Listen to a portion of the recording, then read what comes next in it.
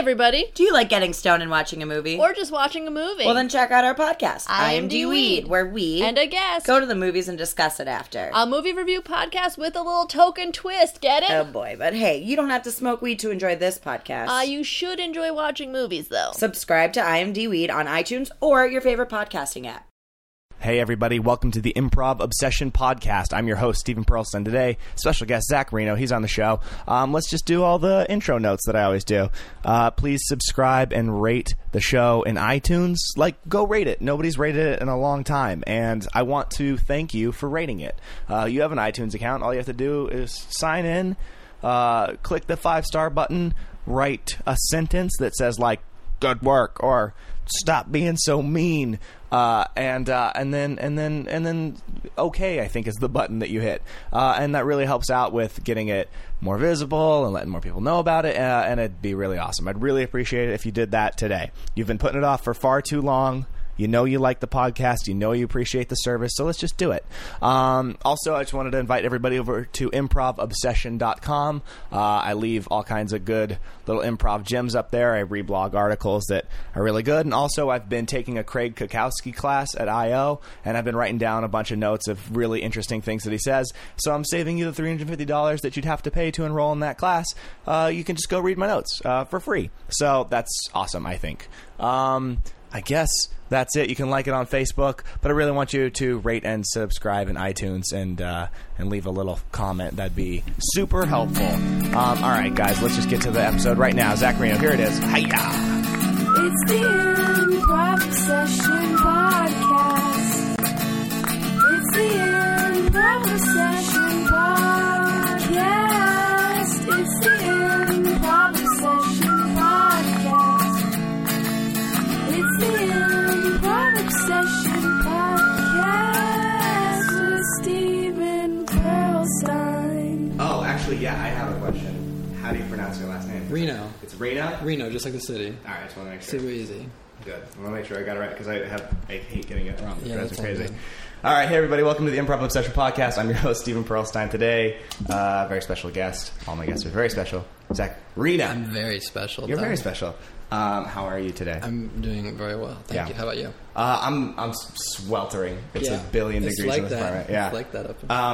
We're recording for the first time ever not in my bedroom because my bedroom gets even hotter than it does in the living room. Sweet. So you're getting a break from what I'm guessing is 104 degrees. Or in you there. just don't want me in your bedroom, which is cool. But that's really it. I'm just this is the one guest who I find really creepy. I'm dangerous. So I guess all right. So I'm gonna start with you because I don't know much about your backstory. Okay. So I don't know what crew you're with. Because we are at the very beginning. Oh yeah, let's do it. Who did your theme song? Oh, you don't know that? Oh, okay. Just have played. I should say that every time. It's Crystal Friedman. And she did some improv. I think she's still doing it around there, but she writes and stuff, and she does cute music, and it's very LA, cool. that song. Yeah. I feel it's very LA? Is it? Yeah. What does that mean? I feel like if I walked by, I don't know, the street on which the UCB theater is on, to me, is the most stupidly hip street in the world. Yeah, totally. I'll walk past and see people wearing hoods that have animal ears on them. Yeah. And I feel like they're kind of at the forefront. I don't know if it's those people, but that vibe to me is I don't know. The theme song sounds like music that's cool, cool for me to have known about. And then I find out about it later. And Crystal's very hip. Crystal's very hip. She's cooler than I am. Yeah, definitely. That's basically what I mean. Yeah. By the way, when we take the photo later, you're going to have to remind me to get my hood with animal ears. Oh, yeah, we're doing it. So that's gonna be a thing. Yeah. What animal is it? All right. You see we're animal dancing? Mm-mm. I want an animal dance. Sorry, what animal is it? It's a bear. Oh, perfect. I got... great ears. I got a... Do you remember True Grit? You seen that movie? Came out, the film? Yeah, Not the that Coen long Brothers. ago. Yeah, I don't know. I wasn't. Some life moves by so fast. But they had that shot where the dude had the bear head on, and I was like, "That's the coolest thing ever." Like a bear head. And then I was at Disneyland, and they were selling a bear thing hat, and I'm like, "Well, I'm going to be the True Grit guy now." So it's just made perfect sense to me. Yeah, there you go. And I don't wear it around because people just think I'm a douchebag from Franklin. Again, I think it's ahead of the fashion curve. Yeah. 10 years from now, we will all be wearing. Everybody's going to be wearing bear You're hats. ahead of your time. It's true. So wait, I don't know where you came from. Like as far as are you with? You're not with the UCLA crew or any of them, right? No, I'm the UCI crew. UCI crew. Okay, that makes sense. I'm the UC Irvine crew, which is a lesser known but equally. No, they're out there. They're out there. There's a lot of us around. There's here. a lot of them. So yeah, my start of improv was with UC Irvine's short form troupe, which is called Live Nude People. Yeah. And the idea behind that was that people see a poster that says Live Nude People, and then they look and it says with clothes on. Oh, and it's improv. Oh, but I read the poster now, so mission, I read the poster, so mission I have accomplished. To go. Yeah, and then they would be legally obligated to see the show. So we were just kind of, that was a student-run group. There was no faculty involved in that. So it was kind of the older generation always teaching the younger generation. And I had there was an improv club at my high school, but we didn't know what the hell we were doing, which was kind of good in a way because when something worked, you'd have to be like, what did we just do that was good? And when it didn't, you'd be like, oh, this person keeps denying everything I say. That should probably be a thing we avoid. But you had to discover all the rules. That's interesting. So I had that, but that was brief. It was I think. Blah. Okay, that's a little tangent that I almost want to get on because I think learning improv is interesting, and any type of learning. I remember. I'm taking math classes in 8th grade specifically, where we did we had a different textbook, and it was very controversial because it was very much it's not this is how you do it. It was a lot of problems and stuff where you'd have to sort of figure it out and you'd have to work your way through it. Interesting. I hate to say this. No, I don't. I'm fucking awesome at math. So this worked for you. It worked. I think there's something to... Yeah. I just think it was interesting how that worked. And I almost feel like sometimes that's the thing in improv. Sometimes you hear that, do this, do this, do this. And once you, maybe trust the exercise or just work out or, I'm a big advocate of just jamming a lot. You'll be okay, I'm starting to see what's happening, and I'm never going to do a racist scene again. Right, because you know what it looks like to watch that scene, and everyone just curls up in the back of their brain and dies. True, yeah. But no, I think there's something to be said for, there's been, I can tell you, always say yes, don't deny things. Yeah. It's another thing for you to discover on your own, oh, when this happens all the time, this stops the scene in its tracks. Yeah. So I don't know, for a couple of bases, not I don't claim to have learned improv entirely that way. Oh, you should just say you did if I could, that would be awesome. But no, I think for those basics, it was useful to not have someone being this is what's going to make it work, because we had to figure it out by ourselves. And then by the time I got to college, it was oh, these rules, these sound real familiar to stuff that we were talking about. Interesting. And that was great. And there was a very we used to do these things called, okay, let's say 2 things you liked about the scene and 1 thing that was one constructive criticism. And that was how we self-moderated without a coach, I guess, per se. And that was great. I think short form is, and I'm sure you've had a lot of people talk about this. There's a lot that doesn't translate from short form, and there's a lot that does. Yeah, totally. There's an overlap there, and we regularly turn our nose up at it in the long form community. We love to, because and I get it. But there's a lot to be gained from it. Yeah, I'm very, very happy that I had my base in it.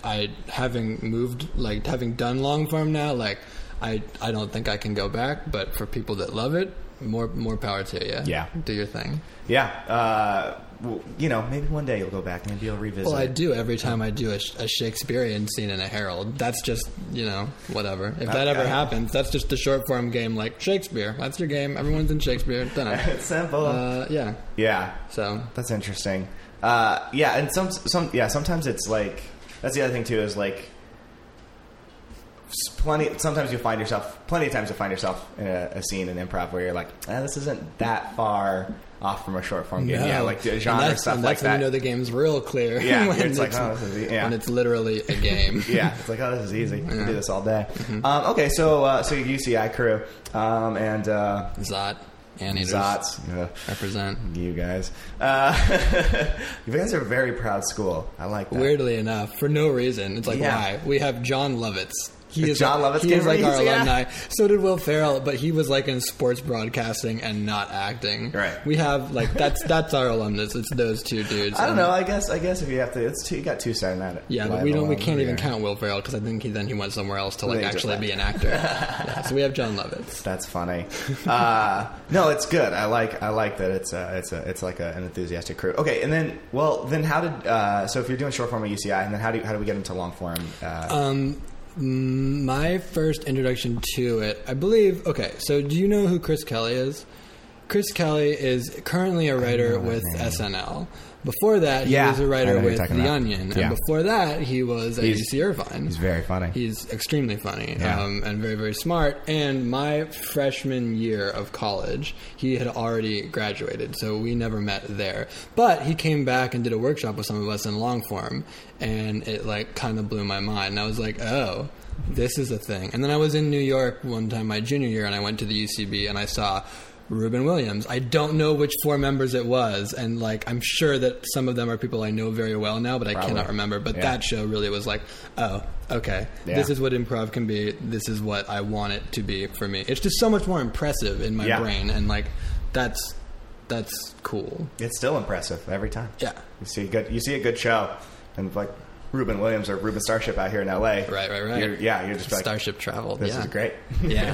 And it's like that every time I see someone who I haven't seen before, like Rebecca Drysdale, I know has been out here for a little bit, but I saw her for the first time at that show, the Chekhov show. I saw her do part of that. You left right before this happened. They did an improvised Chekhov play.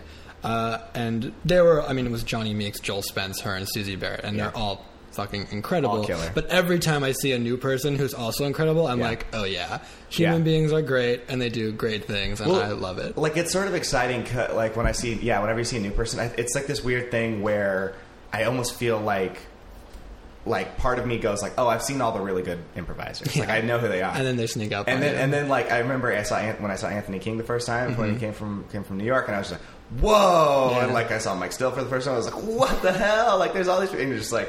And every time you're like, oh, there's plenty of people who can do this, and they're all great at it. Which is nice in a way, because I remember thinking when I first got here, I was like, oh, these guys are the best. Yeah. I will never be that good. Yeah. And then you watch more people, and you're like, oh, these guys are also the best, and I will never be that good.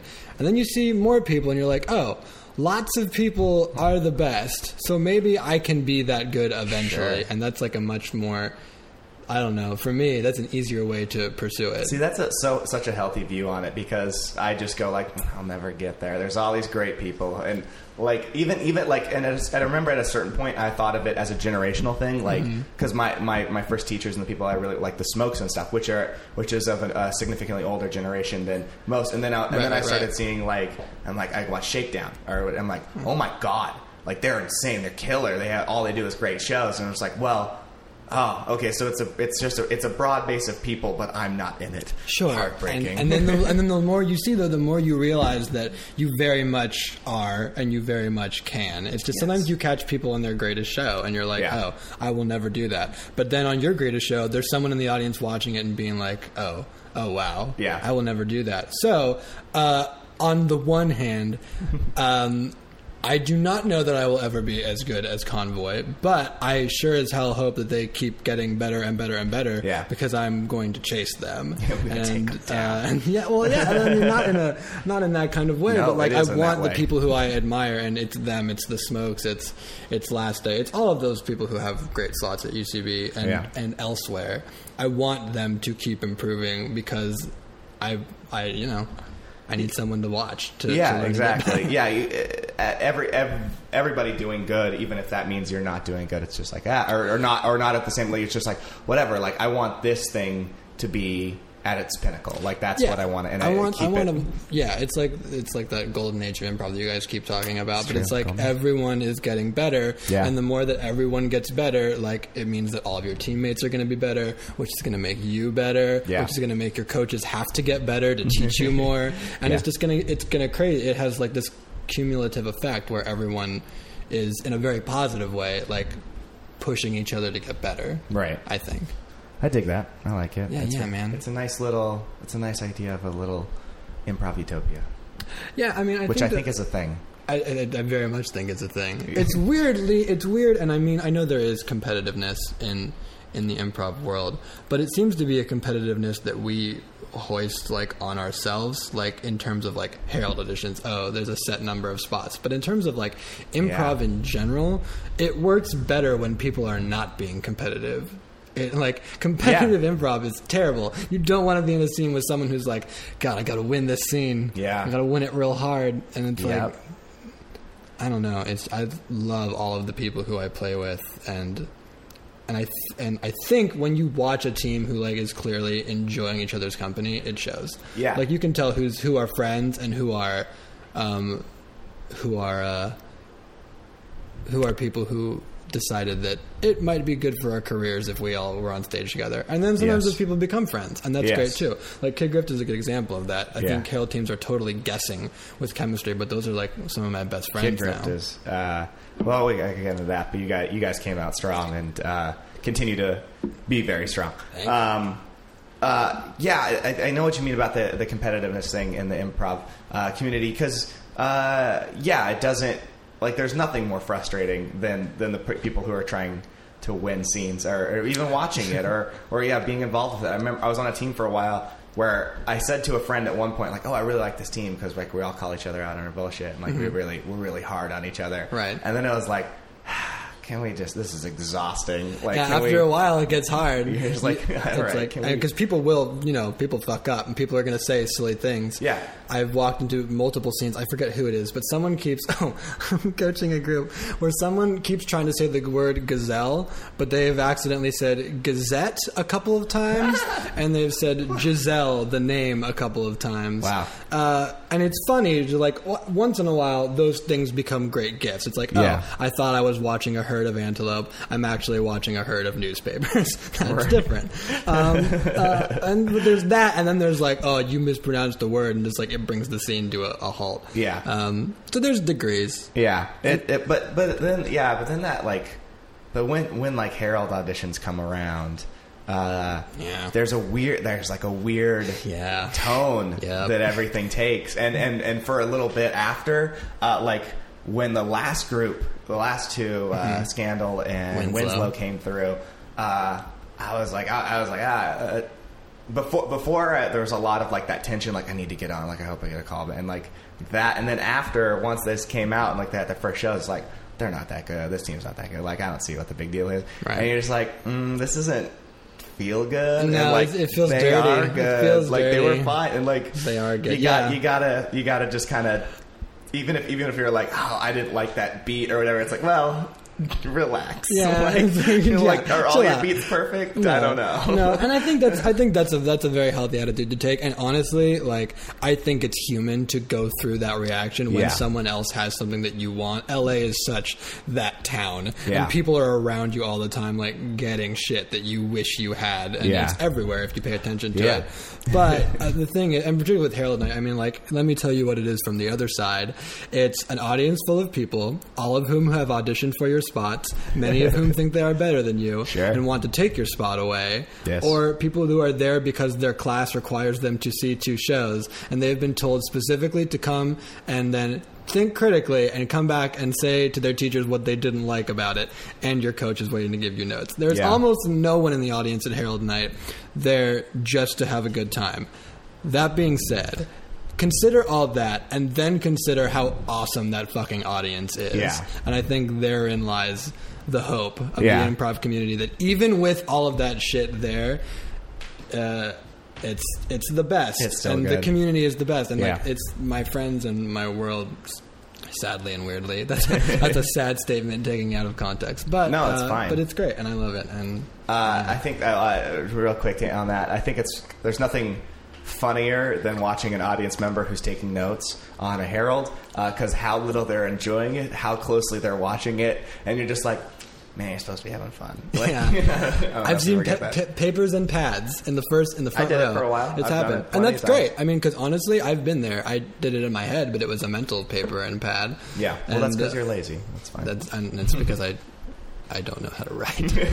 That's the confession that's coming out. I have made it as far as I have without knowing how to read or write. It's really a beautiful story. Mm-hmm. So actually, that actually brings me to a good question that somebody submitted because your friend's thing. He said, Josh McDonald asked if you have trouble making friends outside of improv. And I thought that was an interesting question. Do I have trouble making friends outside of improv? Because I don't know. I'll let you just field that one. And then we'll no. Okay. The reason that all of my friends are in improv, so fuck off. No, the reason that my friend, and it's not entirely an improv crowd; it's largely an improv crowd, but that's because that's who I'm around all the time. I would like to think, and this is all hypothesis, but I would like to think that if I were around people who weren't in improv all the time, I would still be making friends. Yeah, I like making friends. Sure, making friends. Yeah, I don't think. Do I have trouble making friends who are not in improv? No, I don't think so. Okay. I don't think so. That's fair. Yeah, you seem... It's funny. I told you I was on a team with Chris for a while, and this is... I'm going to stay on the friends thing for a minute, because I think I'm very... I think I can very outwardly say, like, I do have trouble making friends outside of improv.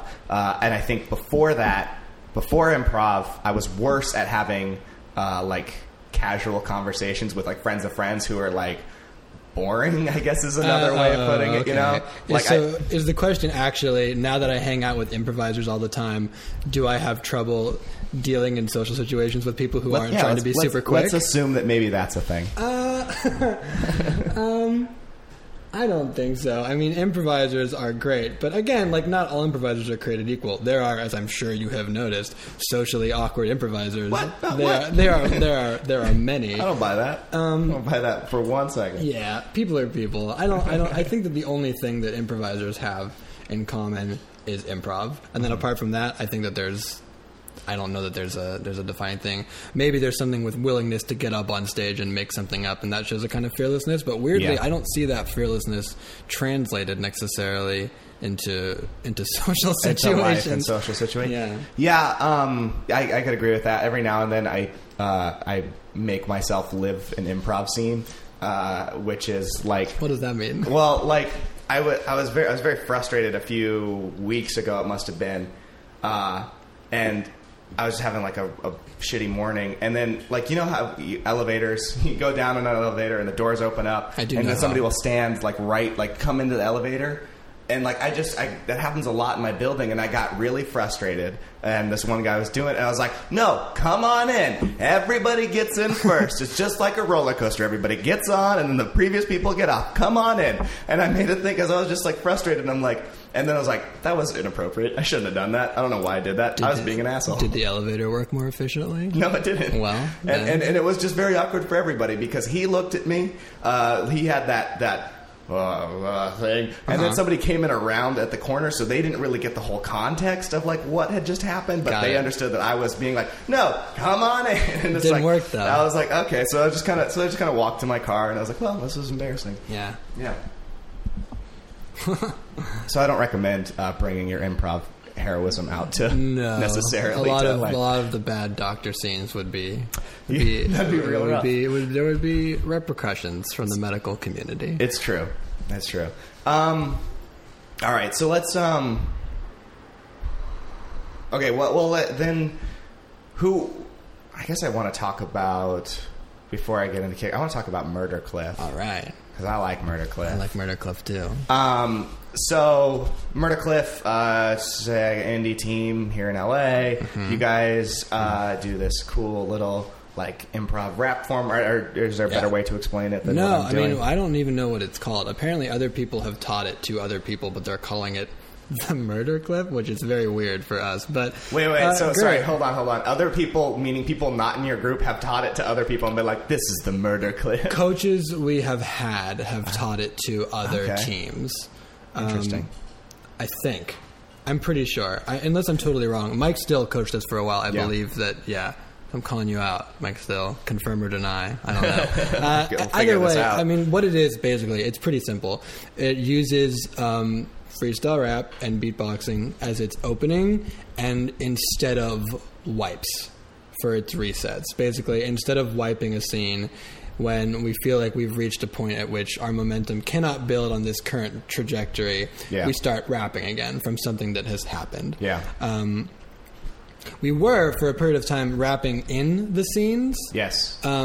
But more often than not, your scene will become dictated, like the content of your scene will become dictated by words that rhyme, which is a very difficult way. It's stressful, I imagine. To do scenes. It is difficult. Which is why I think when you see Diamond Line do like such great stuff, and why when you take musical 101 or 201 with Eliza Skinner, which I would highly recommend people do if it's something you're interested in, that the rhyming is kind of an afterthought. Like, if it fits with what you're trying to say, great. If it doesn't fit with what you're trying to say, it's going to lead you down like a sad, rhymey rabbit hole where your scene will be... there will be sand, and it will be grand, and there will be a band, but it will make no sense because the scene started off in a baseball. Crazy land. Yeah. In Crazy Land. Boom. Boom. There you go. I did it. Is this the part in the podcast where we put in like...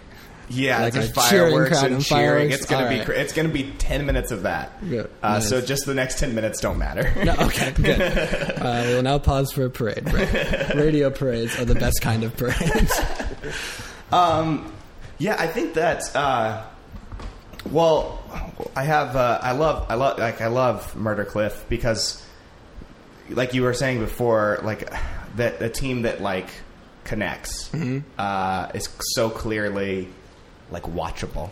And those, I mean, like, I'm just having fun with those guys. Yeah. Like, it's work, and we practice together, and like that's work. But then when we perform it, like, it's just fun. Yeah. Also, that's a 401 practice group. For Really? the record, Murder Cliff is a 401 practice group that stuck with it for 3 years and went through roster changes, all of which were voluntary on other people who were like, I have to go get married and leave improv forever. And it's like, okay, great. We'll miss you. Oh, boy. Ryan Keifner, we miss you.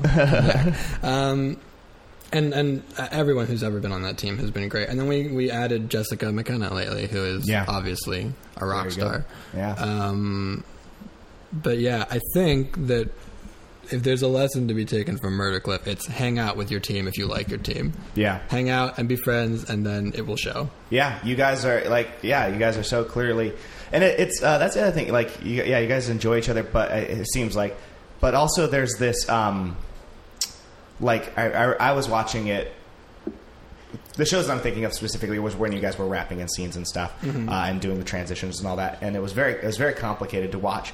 And one of the things that I found very marvelous about it was sometimes be in the middle of a rap, like not even finished, and like something would stand out, and like you guys would just pull out of that and just start a scene, and it was very fluid, and nobody hiccuped, nobody was like, oh, stop that, like, oh, we're still doing a beat or whatever. And it was that like really strong connection between a team, and that was like the most, to me, like the most impressive part. Like, the rapping thing is already crazy. Like, I don't even know how that's possible. It's just rhyming. You could do it. I can't. But yeah, it's that strength of it as a team that like is something I think is worth noting. Yeah, I think every team has their own vocabulary in terms of like communication and how they read to each other that scenes are starting, and like the pace at which they start new scenes. And I think for Murder Cliff, momentum is like a huge thing for us, which is why we do this form in the first place. Because, and like Berg, I think, was the first person to teach me this, was that like what wipes do is stop the show. Yeah. They literally stop the show so everyone can clap. And that's great if something that's so awesome has just happened and it's not getting better and you want to take that moment to clap. Yeah. But what you're effectively doing is saying, audience, clap at this, and then reset your brain because we're going to start again. Yeah. Then you have to start from zero again when you build back up. Well, here's an interesting thing on that, and you can continue for a second. If you're gonna wipe, then you should be wiping on giving an audience a reason to clap too.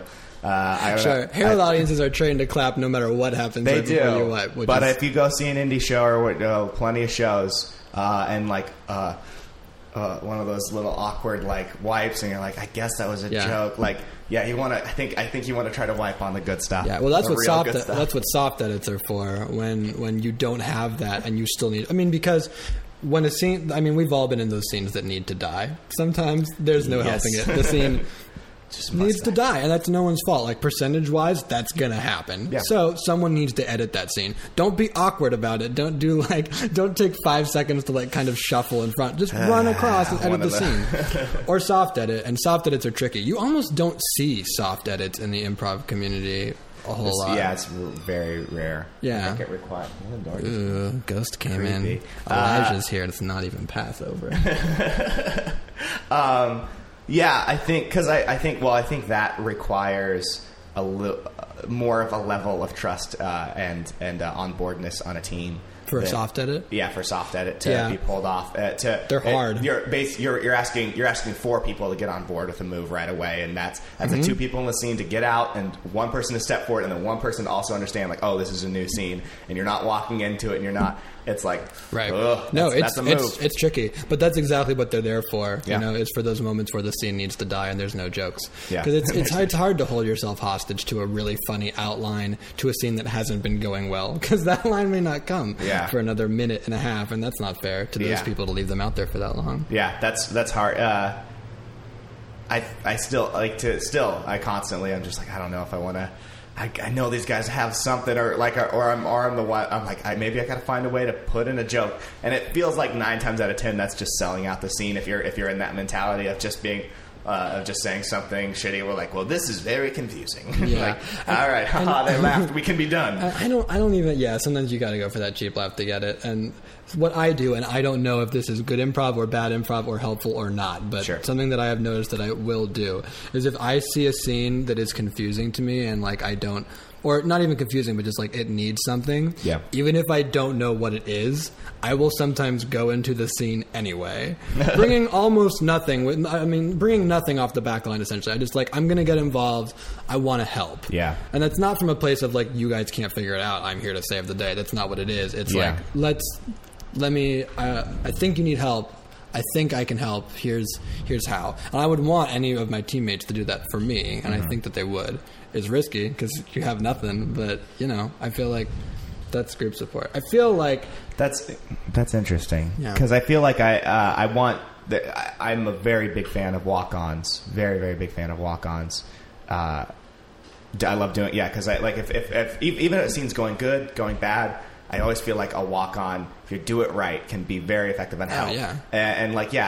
But like for me, it's always that thing of like, maybe I just got to say something that will sort of remind everybody like what we're doing. Like I don't know if you guys forgot or if we're off course or like maybe go back to that first thing that we were talking about. But I'll just go in and I'll say, "Hey guys, back to these. I got more crazy letters from Santa." Yeah, and if the scene is about crazy letters from Santa, that's great. And like the skill comes in, and like how artfully can you do that to make it to let your team know that you're reminding them, and not let the audience know that you're reminding them. Right.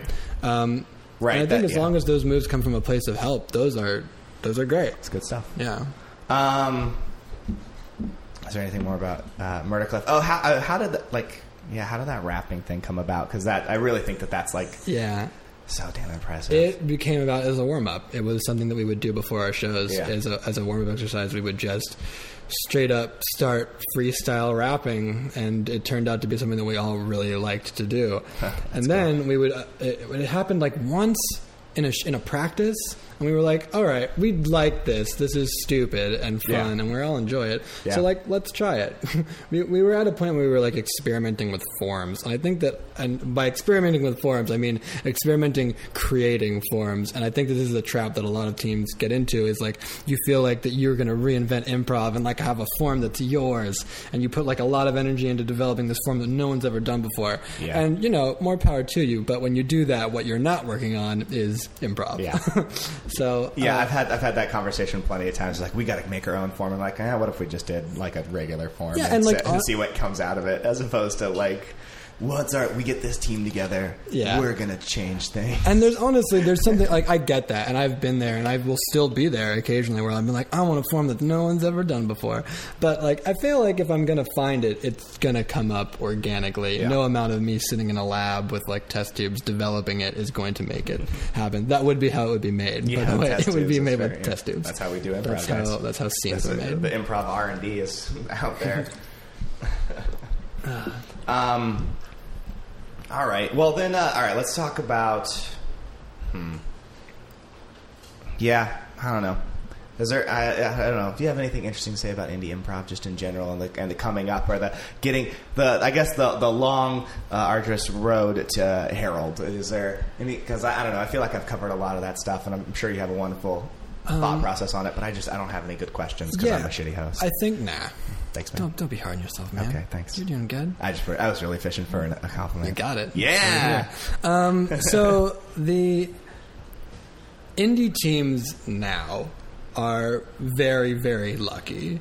There are a ton of venues to perform at. A ton. And logging those hours is the most important thing about being an indie team. Yeah. Getting up on the stage and performing. Even when you're not ready. Even when you think, like, we won't be funny. It doesn't matter. Get up on stage and do it, because you will perform differently than you do in rehearsal. Yeah. And like, you need to try to kind of eliminate that gap between what you do in rehearsal and what you do on stage, and it's just practice. When I was first on an indie team, there was basically TNT was like the only game in town, and that's great because they're awesome. And then Room 101 and all those other things started. Crash Bar was also there, and then Room 101 came up just after. Yeah. And you've had people talk about all this before, but they're great and they're out there. Go do it. Get a crowd.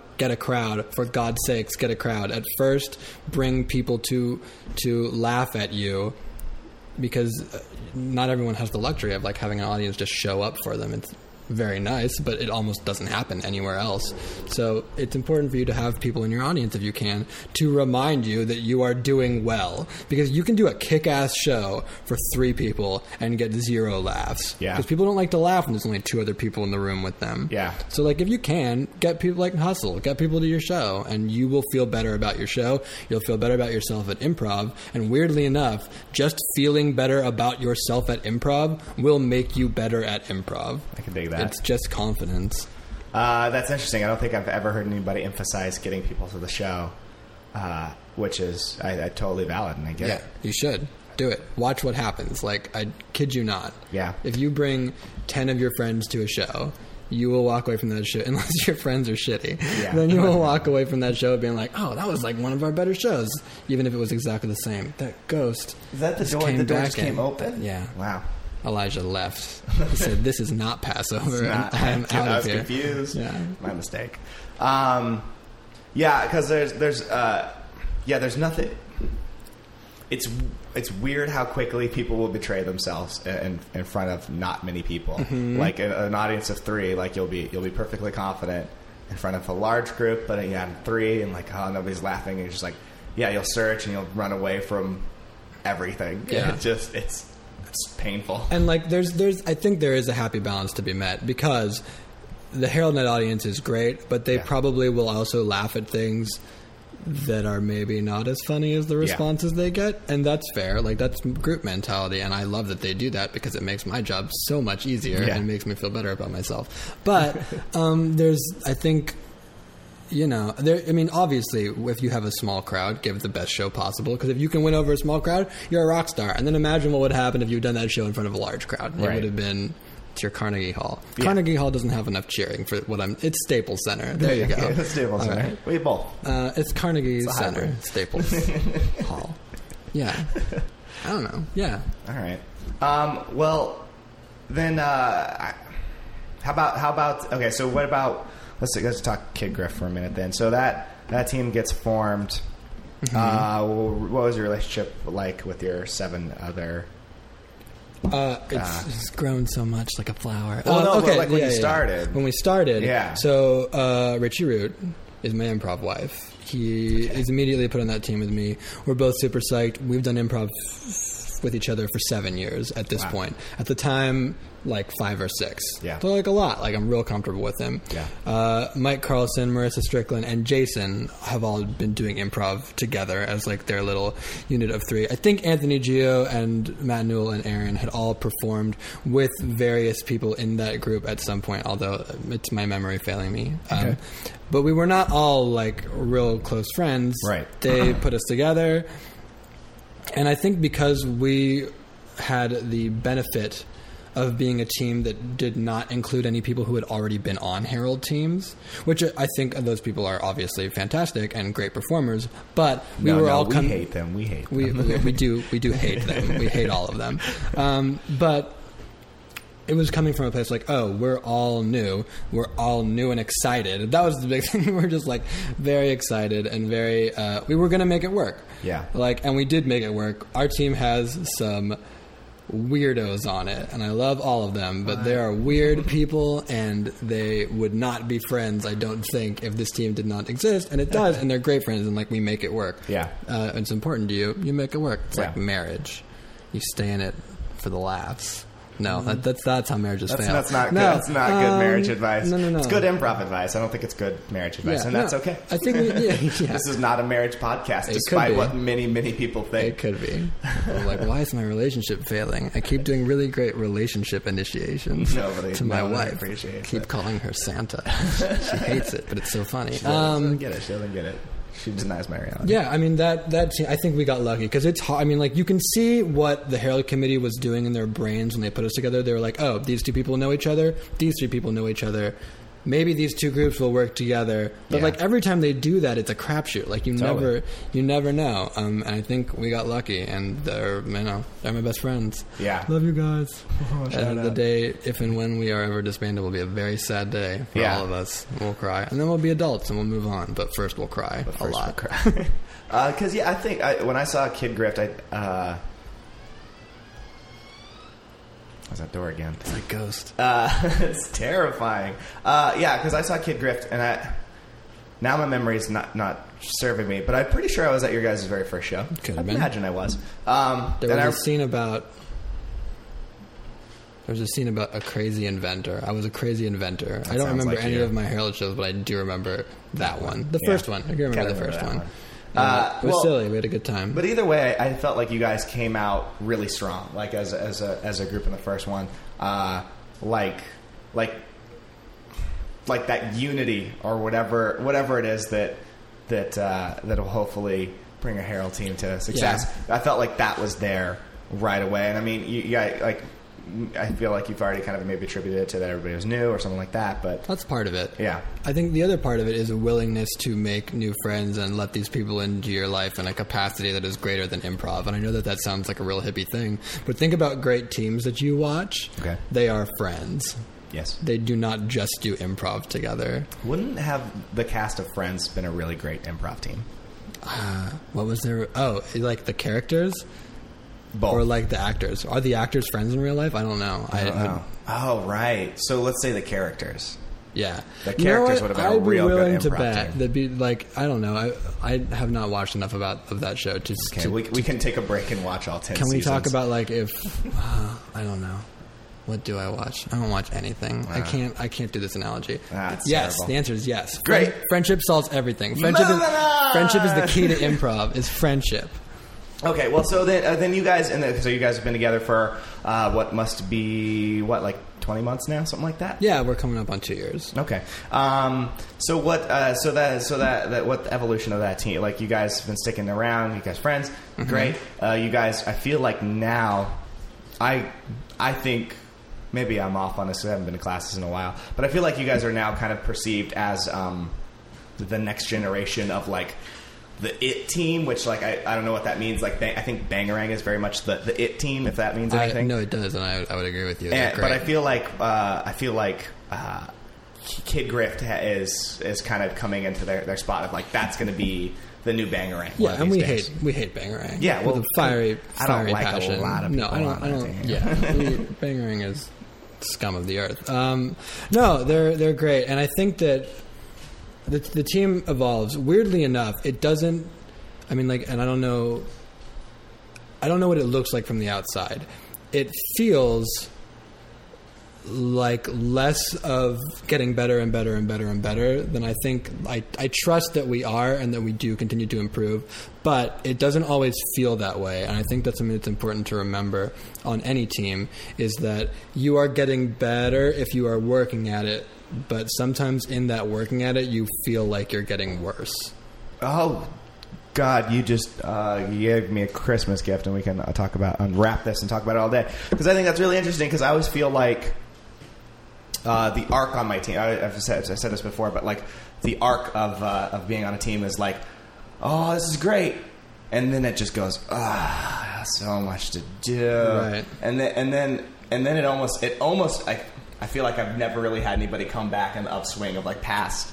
You got to hang in there. It comes, but you have to hang in there, and it doesn't feel like the first time because like you get the puppy, and the puppy is new, and like great, the puppy, and then eventually you're like, oh crap, I have to like take care of the puppy, right? And the puppy's growing up, and then the puppy's a dog, and I hate it. Yeah, I hate dogs, but it goes up to a dog, and then you're like, oh, I can do things with this dog that would have killed this puppy, like me and this puppy, like I can throw balls real fast, and the dog won't die of heat exhaustion, like going to grab it, and the puppy would.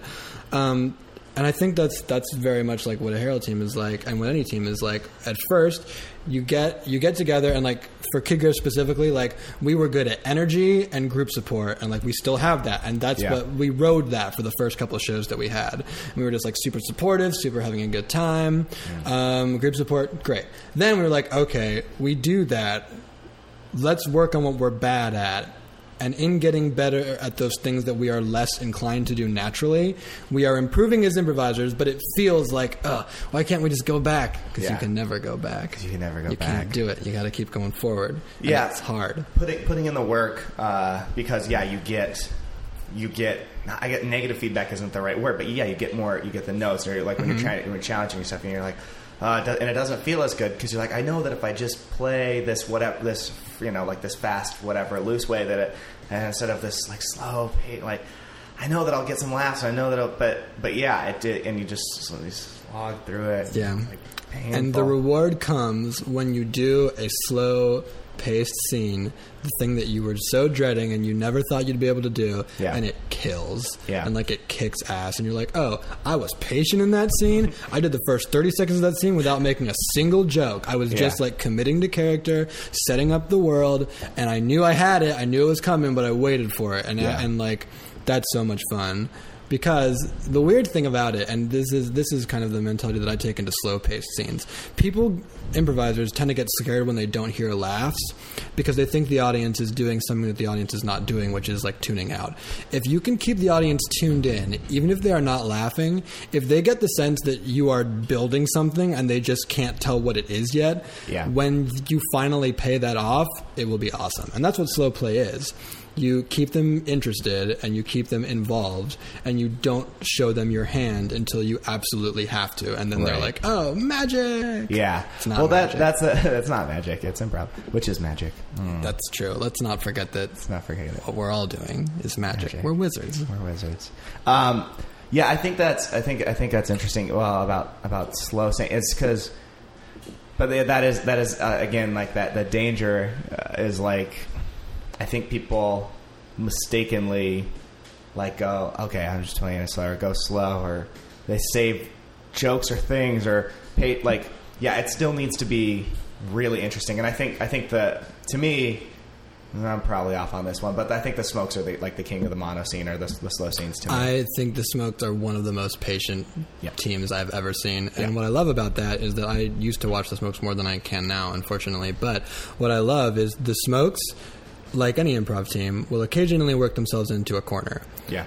A place that is difficult. Yeah. And when they do that, what 99% of improv teams do is panic and make jokes and like swing from the walls and try to get out. Yeah. What the Smokes do is dig in their fucking heels and figure it out.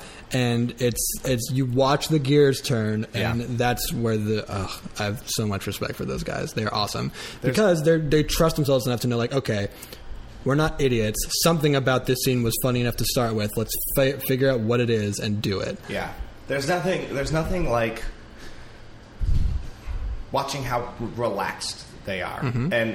And I think the person that I'd say, like, if anybody ever goes out and watches the Smokes or trying to see what I'm talking about, is try to watch Chris Kula, because if there's something that's not entirely clear, or like a slow scene that's building or whatever, Chris just like takes this deep breath and throw out a little line, and it'll just, and it's so casual, and you're like, this guy you can see it. Like he's building something, and he's just, well, this is the next piece of it. Yeah. So, and you know, we all, and a part of us know. Like we know in our core, like they don't know what's necessarily they're building right now. They're not 20 steps ahead of us. They don't have already built, but they're just like, but they trust that it's there. They're just like, yeah, this is the next piece. And that trust, like, and I think great. that, yeah, I agree. And I think that trust comes from that comfort on stage. And unfortunately, teaching comfort on stage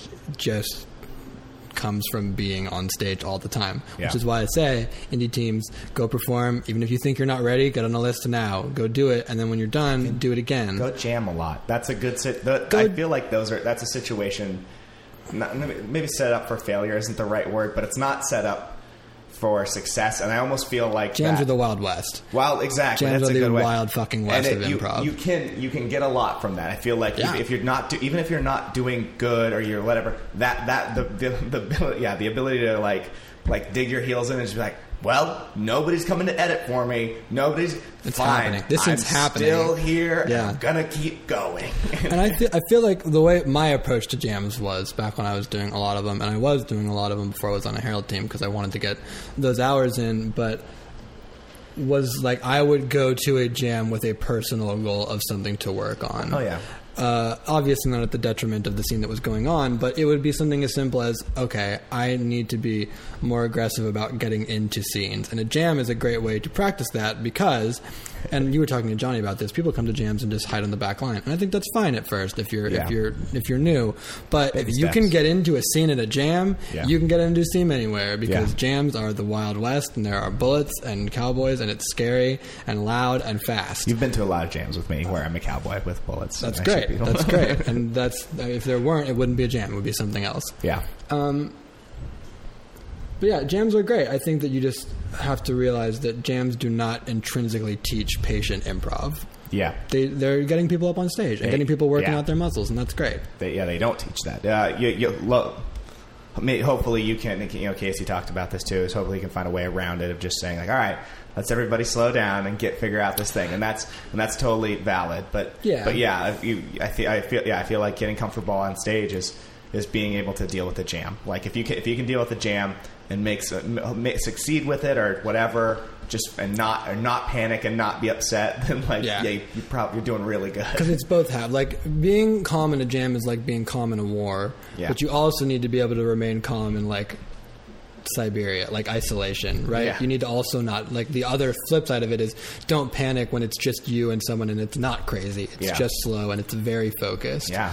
And all of that is just hours. Just practice. Like look at the people you like. Chances are they've been doing it for a long time. Yeah. There are very few people that get. Well, I didn't realize you've been doing improv for this long, which of course everybody is. Like everybody is pretty, or that's not entirely true. Most people who are pretty good have been hanging out. You're like, oh yeah, you've been around for a little while. Yeah, there are a couple people who got stupid good out the gate. Yeah, that asshole. That was a weird pronunciation. Okay, I'm talking about you, Anthony Gio, is one of them who just like straight up came to LA, was like a business major, and now is like a kick-ass improviser. Great, he's the exception to the rule. Everyone else do work. Yeah, exactly. You got to keep it going. I want to talk a little bit about story pirates because I understand that you're story involved in that. Is And great. I think that's the coolest thing in the world. Yeah, from what I heard about it. A lot of improvisers are. Ben Simon, Mary Holland. The list goes on. Jessica McKenna. Lots of them. Yeah. More that I'm forgetting. Dave Christensen. Really? Oh yeah. Everything. So what? So enlighten everybody briefly on what Story Pirates is. Story Pirates is an organization of teachers and actors that goes into public schools and teaches workshops in creative writing and really all sorts of stuff, but they're all writing based. Right. And then over the course of those workshops, those kids write stories. They're anywhere from kindergarten to 6th grade. They write stories. We take those stories, give them to our actors. The actors turn those stories into quick musical shows. Right. We bring those stories back to the school, perform them for the kids. They freak out. Everyone's excited about writing. Mission accomplished. Everyone eats cake. Yeah. We all go home. And everybody eats cake. Yeah. I like that part of it. Mm-hmm. And then okay. And so, wait, what do you do with Story I'm an Pirates? actor and a teacher, so I spend half of my time putting on wigs and doing silly dances, pretending to be a bear. Which, Yeah. if you see me do improv, is almost exactly what I the do same thing, anyway. yeah. Minus the wigs, and. You've been. I heard petitioning Neil Campbell. You're like, I need wigs on stage. I just want a selection of 20 wigs. Wigs are Nothing important. unreasonable. Wigs and glasses. That's all. Wigs and glasses, guys. I feel like the other improv theaters are about to have them, and we don't want to be left We behind. don't want to be. In all seriousness, The though, I wigs do arms play race. animals whenever possible. Yeah, I've seen it. Animals are maybe my favorite thing to do on stage. I don't know why. I don't know it why just either. is. We're going to take a picture in bear costumes later. It's Yeah. going to be good. Yeah. Yeah, so that's the acting capacity, and the teaching capacity is just going in there and teaching. And Story Pirates likes to trick people into learning. Like you go in pairs. The first person goes in and is like the classic teacher. Like you assume that this is going to be the person who's going to teach you. And then their ridiculous idiot assistant shows up 5 minutes late and tries to teach the class wrong. And the class is smart enough to know that what they're being taught by this other person is stupid and ridiculous. And they love it because they're like, Yeah. oh, this is not normal school. Yeah. This is just silly. Yeah. I more often than not play the idiot teacher who shows up 5 minutes later and insists that the best way to write a persuasive argument is to blame people for a lot of things that you have and you shout very, very loudly and and make a lot of threats in your persuasive writing. That's funny. So yeah, and that's all fun. Story Pirates is great. Storypirates.org. If you're interested, auditions will probably be coming up in, I don't want to say October, but I don't know. But it's great for any improviser that wants to do it. It's fun, first of all. Second of all, it's just such a great program, and Yeah. creative writing in general is being slashed from schools left and right, and Yeah. improvisers, you weirdly enough have a skill set that applies directly to this job. So This one, yeah. That's so right. you should go do it, and you'll love it will make you like yourself a lot because you're like, I'm doing good in the world. Yeah. Yeah, I was looking into recently to volunteering for some stuff, and I was looking at 826 LA, which is also a creative writing thing, but also completely different. Cool. And yeah, I heard about Story Pirates, and I've known about Story Pirates for a while, and I was like, oh, that sounds pretty cool and Yeah. fun. And there's a little improv crossover there that seems like I like all the people that I know who do both of those All the So, time. yeah. I do freestyle rap in kids shows. I have to turn off all of my swearing. Oh, well, that's hard. But yeah, so does Jessica. So does Dan Foster. Yeah. So That's yeah. cool. So I guess you know what we're hitting. Yeah, you know what, this is a good amount of time to talk. Boom. I was gonna. No, hell with it. I want to talk real quick about this. Do it. I want to do it. I think so. This is. I watched you, and I think that you are super charismatic in the beginning. Why, thank you. Yeah, no big deal. In This the is- beginning? Yeah, in the show. Oh, okay. But I think specifically in the beginning, like I've seen you do plenty of show intros, and there's something about you that makes me feel like you're going like, hey guys, we're about to have like a lot of fun, and like I know it's going to be a lot of fun, you know it's going to be a lot of fun, so like here it goes, give me something because I'm about to make you have a lot of fun. Yeah, I don't know. I think it might be partially awkwardness coming through a filter of me, and that's just how it comes out. Okay. I don't feel particularly sure that a show is going to be awesome before I do it. Okay. Which is why I'm inclined to say that it's not sureness. I don't know. That part of the show is so awkward, right? It's the coming up and be like, hi guys, we are this name you've already heard. Yeah. We're about to do some improv for you. And it should be simple, but there's something like, but it's weirdly like theatrical because there's an audience and they're watching you introduce yourself. Yeah.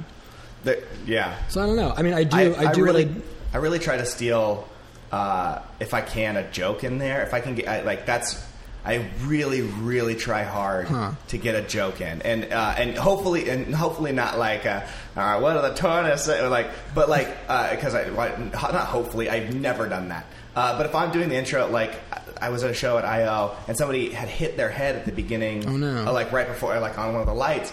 And I made a little comment about that, and it's not I guess a joke. It's like a stand-up joke where it's like, hey, we're all here, right? Huh? One of the I think that to me is really important to just sort of like establish like, all right, here we go, we're all here for the same fun stuff. Like this happened. Yeah, and I think that's good. I wouldn't put pressure on yourself to like come up with a joke. I did. I mean, go for it, man. I wouldn't. It would scare me. But like for me, I think that the same reason the organic game is fun is because audiences like to see things created or in front of their eyes instead of like pre-planned out and delivered to them. Sometimes they like that too when the things are brilliant. And like with intros, so if something has just happened in the room and like you want to acknowledge it to show like, yeah, we're all here, we're all having a good time, that just happened, now we're gonna do a show. Then that's great. I don't think too much about the intros to shows in the same way that I try not to spend too much energy obsessing over openings because they are launching pads. You know, like my attention is better spent elsewhere. But yeah, I think that if I do come across as cocky, and I may, it's only because whether or not I'm sure the show is going to be good, I am going to have a good time because I legitimately love all of the people I perform with. I can honestly say that right now that I'm just not a love letter to all these people. The teams, I love you. You're great, and yeah. I see. That's maybe that's what the cockiness is because you're confident, and that's what we were talking about before. Is like, and that in a weird way is rare. Or more rare than it hopefully we'd like it to be, especially in the indie scene. Like the among people, comedians, no, I absolutely agree with you. You know, of just that, that like, hey, guy, like if that week, like, oh, you know, you already know who we are. This is stupid. Like that immediate selling out is something that is so not something that actually you do, and it's I think that's easy to just go like, what does this guy respect himself for doing this? Right. Son of a bitch. Yeah, but I mean, it's like show no fear. It's like that thing of like, if you're in a deep stage, don't perform in the back of the stage. Perform at the front of the stage where people don't think you're afraid of them. Because as soon as they think you're afraid of them, they've turned off. And openings are the same way. Come out and be like, it doesn't matter like if your team has the stupidest name ever. Like, oh God, we are Fart Popsicle and we are here to rock your world. So like, no matter what you think of our name, Fart Popsicle is about to do the greatest set of improv you've ever seen. And like, so you're right. There is something cocky about it, but I think you have to come on strong in the beginning because like, if I can convince you that I'm going to do great, then you're going to laugh at me. Yeah, and that's good. I like that. Yeah. All right. Let's classic segment of the show. Pearls of Wisdom. Yeah. A note, some feedback, something that you were given to work on or thought about improv that really resonated with you. Something that you were like, oh damn, this is how we do improv. All right, I have two. I'll make them quick. Okay. One is Alex Berg. There's a series of red flags.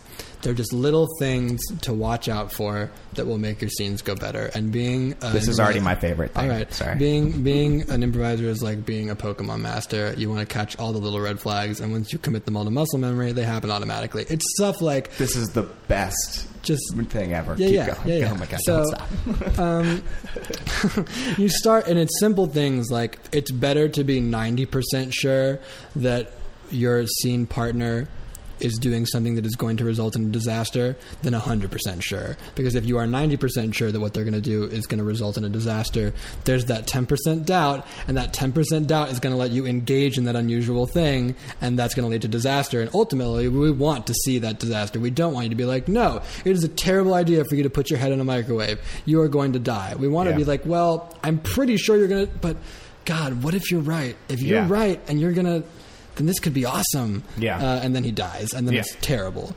So it's stuff like that, and I feel like there's little, and I get them from different coaches all over the place, and I'm just like, someone will say something that will really resonate with me, and that's different for every improviser, but you take that stuff, you commit it to muscle memory, and that like collection of warning flags will pop up in a scene for you, and over time, the more of them you get, you will just naturally navigate through scenes that are more successful more of the time. Yeah. I like that. And the second one is love your team, man. They're your friends. They should be your friends and your family. It will show on stage. Hang out together. All right. Stay positive. That's I love it. Stay positive. Zach? Is there anything you want to plug or share with when's the show going to go up? I'm going to put up Monday. Sunday, Monday. A week from today? Yeah. Oh, is it to Monday? Yeah, a week from today. Oh, okay. Oh, I'm awake. Kid Grift Monday nights at Herald Night. Murder Cliff. Check our Facebook page, Murder Cliff. If you're a time traveler, come back in the past to the 3 shows that we have this week. That never happens. Oh, we go that's months so without sad. performing, but it's okay. We'll be around. That's it.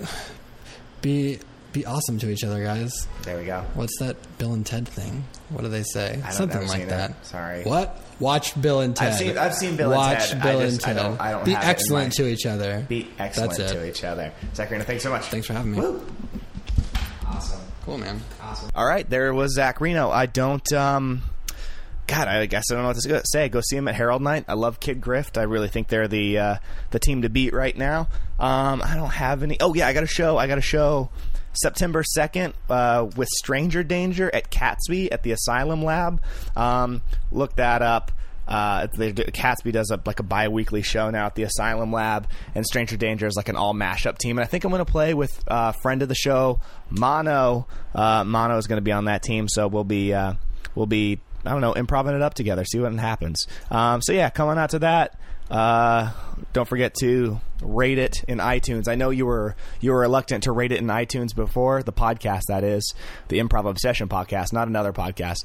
You were going to rate it before I started the show, and then the show started, and you were like, oh, I can't possibly not sit through this theme song, and I want to hear the full episode. So now you heard the full episode, you loved it, you thought it was really interesting that Zach said to be excellent to each other, and you're like, why hasn't Steven seen Bill and Ted's Excellent Adventure?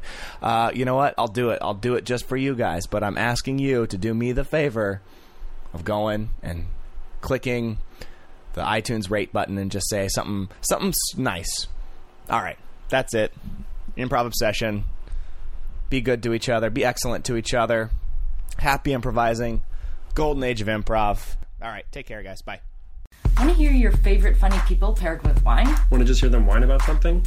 Hi, I'm Ellen Clifford. Hi, I'm Sean Buckholtz. We're the hosts of The Wine Situation. That's wine with an H. We've had Morgan Murphy, Drew Droege, Brian Safi, Charlie Sanders and Camille Knox, Paul F. Tompkins and Janie Haddad Tompkins. Melanie Linsky. They all told us their wines. And we told them about wine. It's totally boozy study hall. So get it everywhere you find your favorite podcasts. That's The Wine Situation. Wine with an H. Cheers!